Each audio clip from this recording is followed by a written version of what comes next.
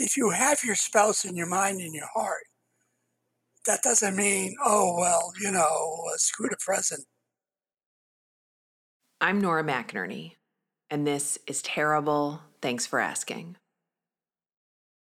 Grief has this way of forcing us into a world we didn't choose, and a world from which we have no escape. It's like being washed out to sea. There on the shore are all the pieces and players of your old life watching from dry land. Maybe the waves of your loss will lap at their ankles. Maybe they'll swim out to try to see you or save you, but there's a part of this sea that is yours and yours alone. The universal experience is also as unique as every person who experiences it. And if I've learned anything from my own ocean and from dipping my toes into the experiences of others, it is that our grief needs a witness.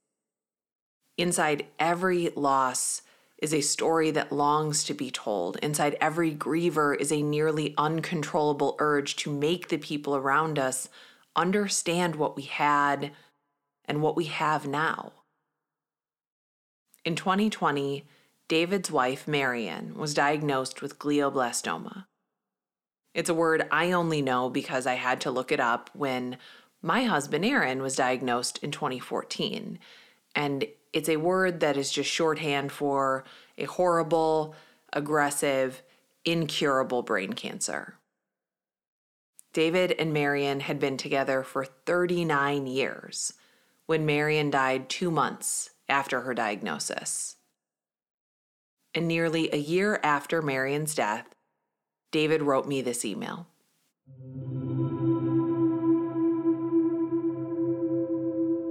I was just referred to your 2018 TED Talk on moving on. Our situations are similar, but not exactly 100%. And I'm 72. My wife was the older woman by 5 weeks. It was kind of an annual joke with us that all our birthdays followed each other. Marion also died of a glioblastoma, although she only lived a bit more than 2 months. She had suffered a stroke in between her 2 surgeries. And in one of these ironic moments of life, one person suggested to me that Marion was lucky in going fast. And I thought to myself, I don't know how to respond to this. Lucky? I get what you mean by moving on and going forward. Right now, I am 2 months away from the first anniversary of Marion's passing, and I've analogized my life since then to a sine wave in electronics, up and down, etc. At the beginning, I was too devastated to think about much. Marion and I were together for about 39 years. I often said if it wasn't for meeting her, I wouldn't have ever been married, and I would have become some sort of curmudgeonly bachelor. So like other widowed people, I first recognized that I have to manage the void that is always with me. I remember driving one day up to the North Shore and looking at the empty passenger seat beside me and realizing that fact. I actually was satisfied to come to that realization. So I know what you mean in relation to moving forward. For me, that just means that I'm managing to live my daily life, nothing more. No, that does not mean a break from Marion or our life together.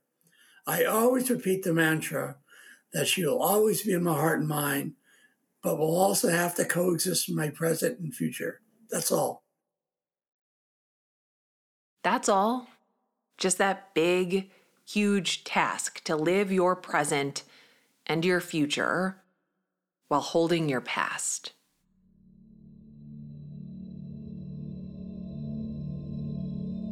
David's email wasn't asking me for a conversation or asking me to interview him.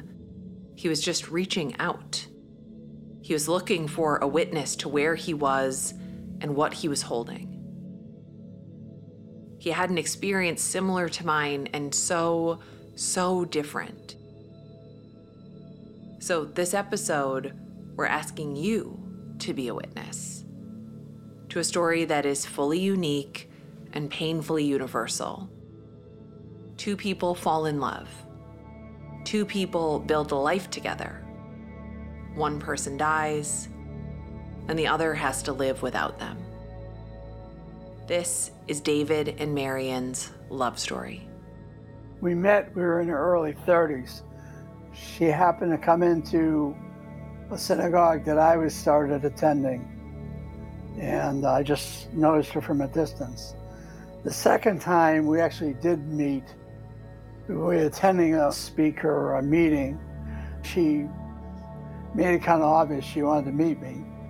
Took a seat next to me and started mentioning a few things. In any event, after that, I said, "You want to go out for a drink?" I said, "Yeah." And we get to talk more. It turned out that both our fathers were butchers. Although hers was a bit different than mine, but we had some in common. And I told her, I said I'd give her a call tomorrow night. And she figured that, most guys say things like that and they never do call you again. But I did.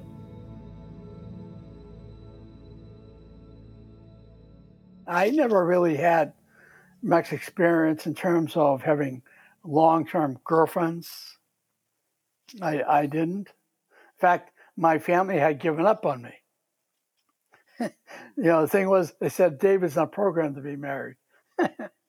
Well, anyways, my other siblings were married during what my wife and I used to refer to as normal age, in the 20s. But no, and through my teen years, I was very shy. And I didn't get over that until I was in my 20s, recognize the other gender, So that's, it took a long time for me to find someone. But David did find someone. And by the third date, for David at least, it was a done deal. Altogether, we were together for almost 40 years. That's quite a long time. We would always go out. We always, whether it's movies, go out to eat, they always like to do that. We weren't people who just stayed at home all the time. And we do things on our own, apart from each other too. So we were cool. Like, she had an avocation of arts and crafts. She was always going to craft shows, and she also had an attitude towards fashion as art. She was someone that, didn't think that it was not highbrow or something to be interested in fashion. And she considered it part of art. And once in a while, I would actually sometimes go to a craft show with her. We had a way of, we had a strategy. I would take a couple of turns around the exhibitions with her, and then I would have a book with me. And we'd have our phones and say goodbye. That was it. Because she could spend forever. And I go off and read my book. And, afterwards, when she had satiated her, interest or bought it, some things, and then got together and, left the show. So there were a lot of things we did together and a lot of things we did on our own.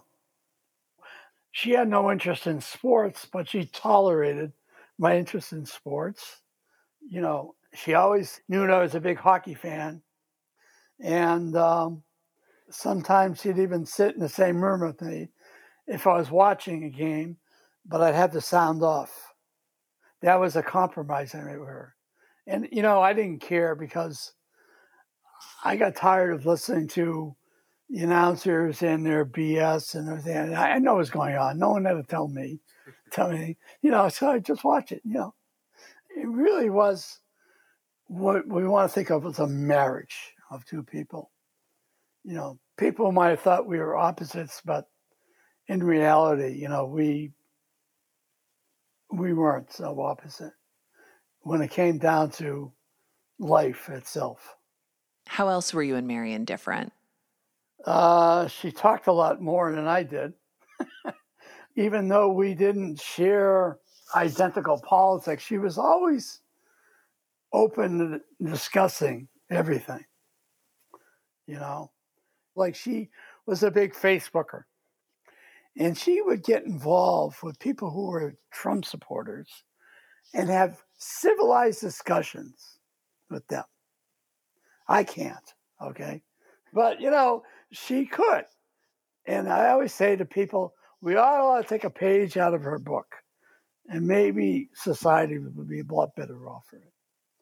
And more often than not, we saw eye to eye on the real issues of life. I don't mean the politics or anything, but getting along together, raising a family, our outlook on morals and our same outlook on, or even God, what if I bring that up? But she was genuine, I used to call her an idealist. I have a thing about idealist. She was idealistic in some ways, which I wasn't. I've had experiences in my life that, turn me off, particularly in people in groups.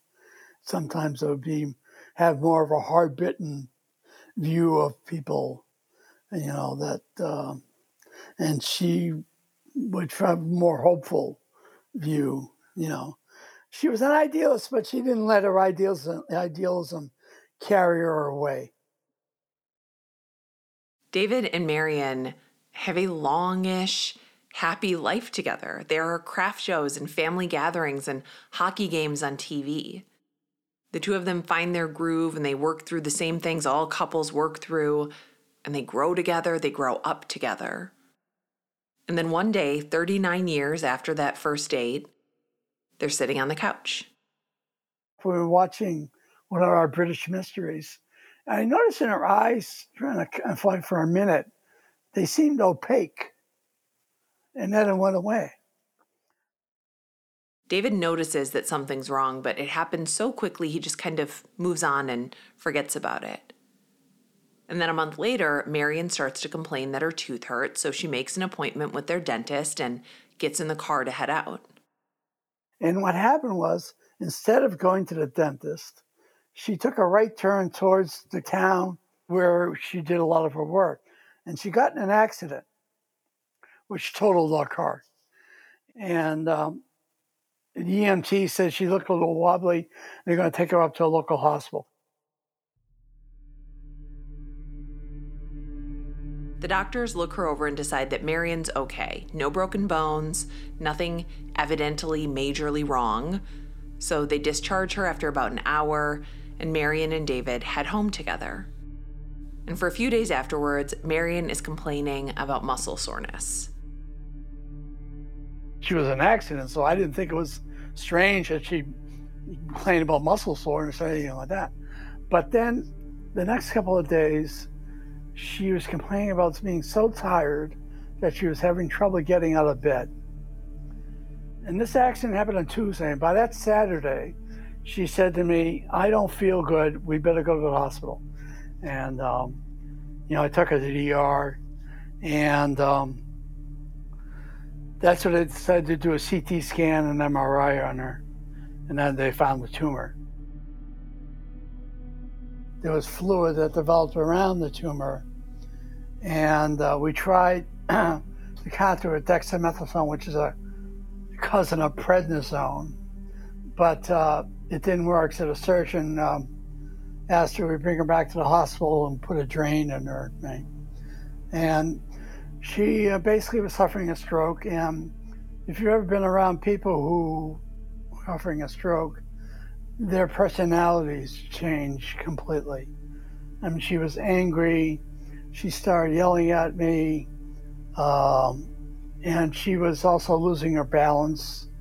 And I had a friend of mine, and that Friday morning, we practically had to take her hostage to bring her back to the hospital. I'll tell you, from the second week of having the glioblastoma, I knew what I was up against. So I went and did what I called the death stuff. What's the death stuff? I got a double plot in the cemetery. I set up the funeral because I knew, sooner or later, it's going to die. The prescribed length of life for people with glioblastoma is supposedly 12 to 14 months.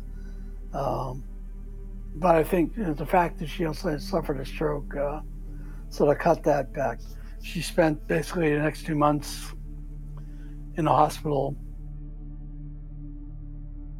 The treatment for glioblastoma has not changed much in the past decades. It is brutal, truly, and it's also the only options that you have. It's surgery, it's chemo, and it's radiation.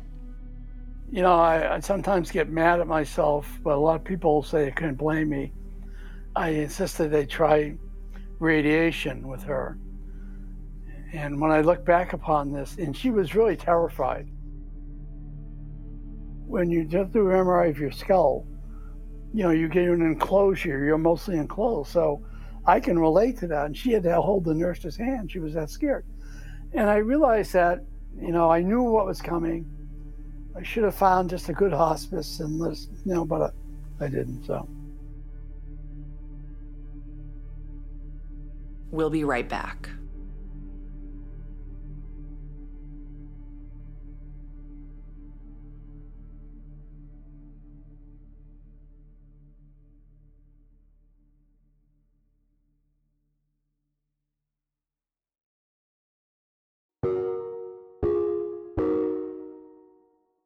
We're back.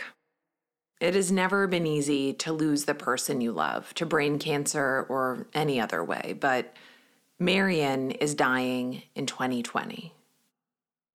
Originally, they had called me from the rehab center and said, how would you like to come down and meet with Marion downstairs? You keep mask on. I said, sure, you bet. But when I got there, she wasn't out front. They told me, we're going to have to put, what do they call PPE, the personal protective gear on you, you know, those, gown and mask and, everything. And we went up to her room and I could see she was having a seizure. She looked, it was terrible. And that's, when I called my daughter to tell her to come up here. Basically, she lasted up until about 1:45 a.m.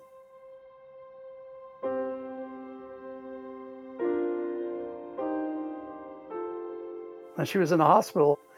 I was living here myself and the dog, The dog was actually her dog, even though I took care of her, good care of her. I'm left with a dog and not Marion. I love the dog, but, it's not Marion.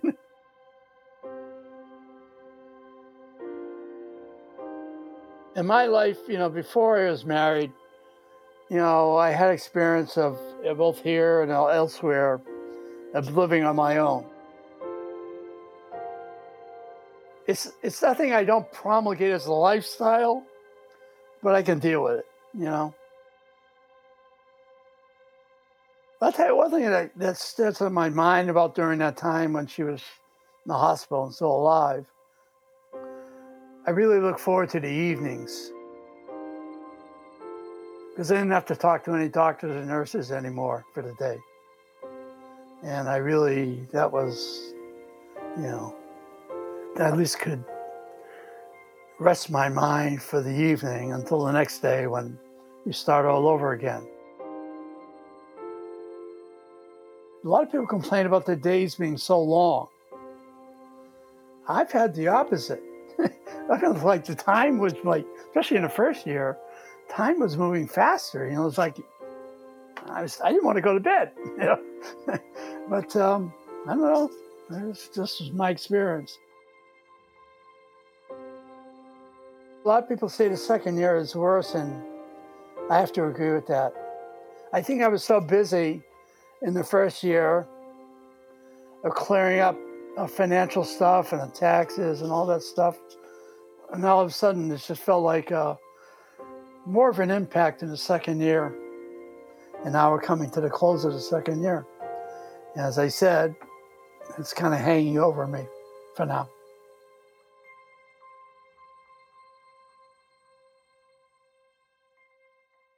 Somebody told me, though, that, Marion only lived a little more than 2 months. He didn't get the prescribed 12 to 14 months of life that you're supposed to get with a GBM. And he said to me, well, you're lucky. She didn't have to live long. And I didn't know how to respond to that. I mean, yeah, in one sense, maybe sure, but lucky? What do you mean lucky? I lost my life. Lucky,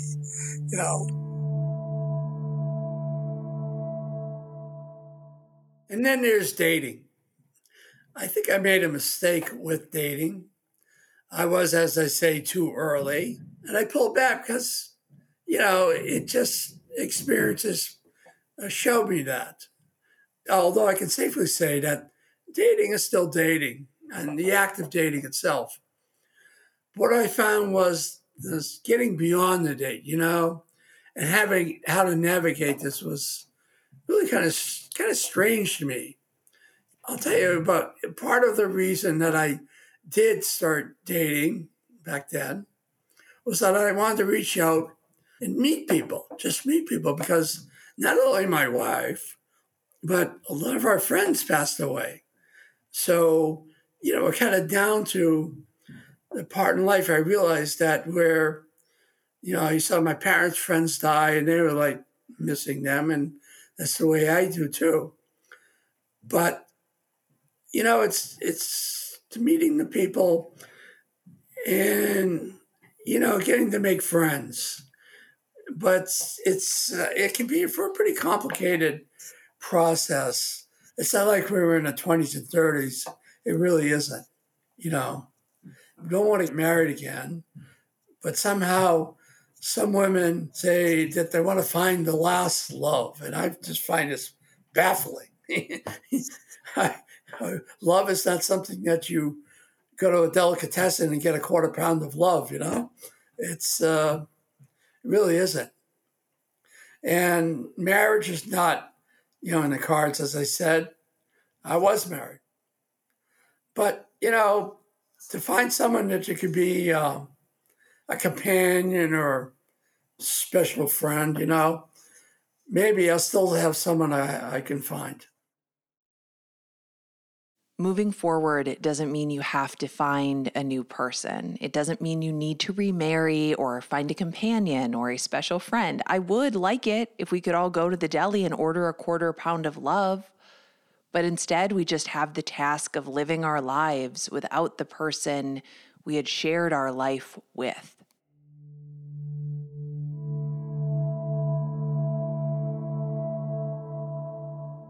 We always talk about the void. And in fact, I realized early on, we like to go to a certain beach in the summer. So after she passed away, I started making a routine sort of on Saturdays just to drive up there, even if it was off season. Matter of fact, I kind of prefer beaches off season. One time I was driving, I looked toward the passenger seat and I realized Marion's not there. But I also had an experience in my house where at that time I was still belonging to a bereavement group. And I told the people, I said, I went from one end of the house to the other, and the void seemed almost measurable, as if I could have taken a tape measure out and measured it. I wouldn't open her closet door for a long time. And then finally I said to myself, oh, hell with it. I opened the door and I said, you don't scare me. And I closed the door. And now I started using the closet. No, I don't believe in ghosts or anything like that. And I don't know what there is beyond or if there's above us, or I wish I could ask Marion, but I can't. One thing I tell to not just younger people, but everybody that's around and they're married or there was someone, don't ever take anyone for granted, really, because you never know how life works out. Life is it's complicated,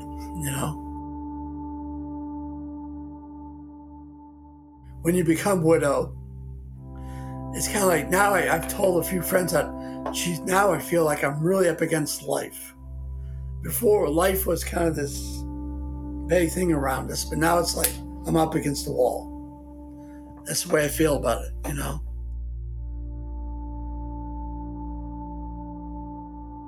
Life can be very trying at times.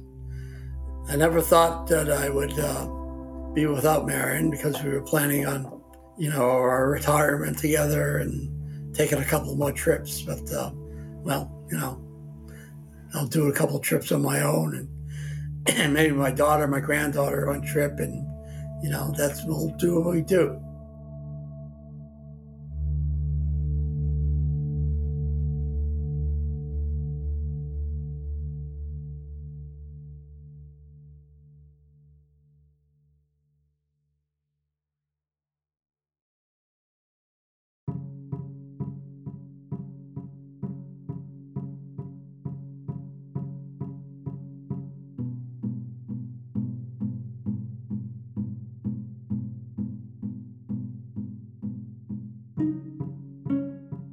This has been terrible. Thanks for asking.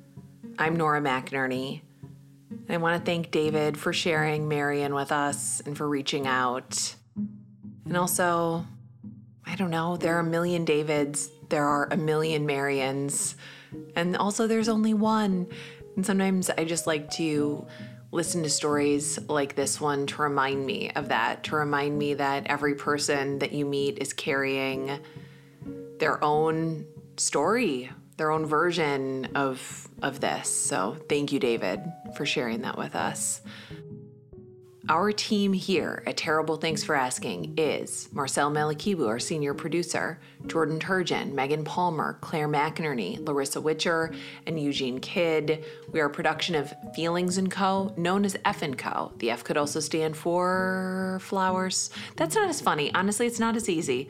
I am not recording this in my closet. I'm not recording this in my home. I'm recording this at Malakibu Studios in Minneapolis.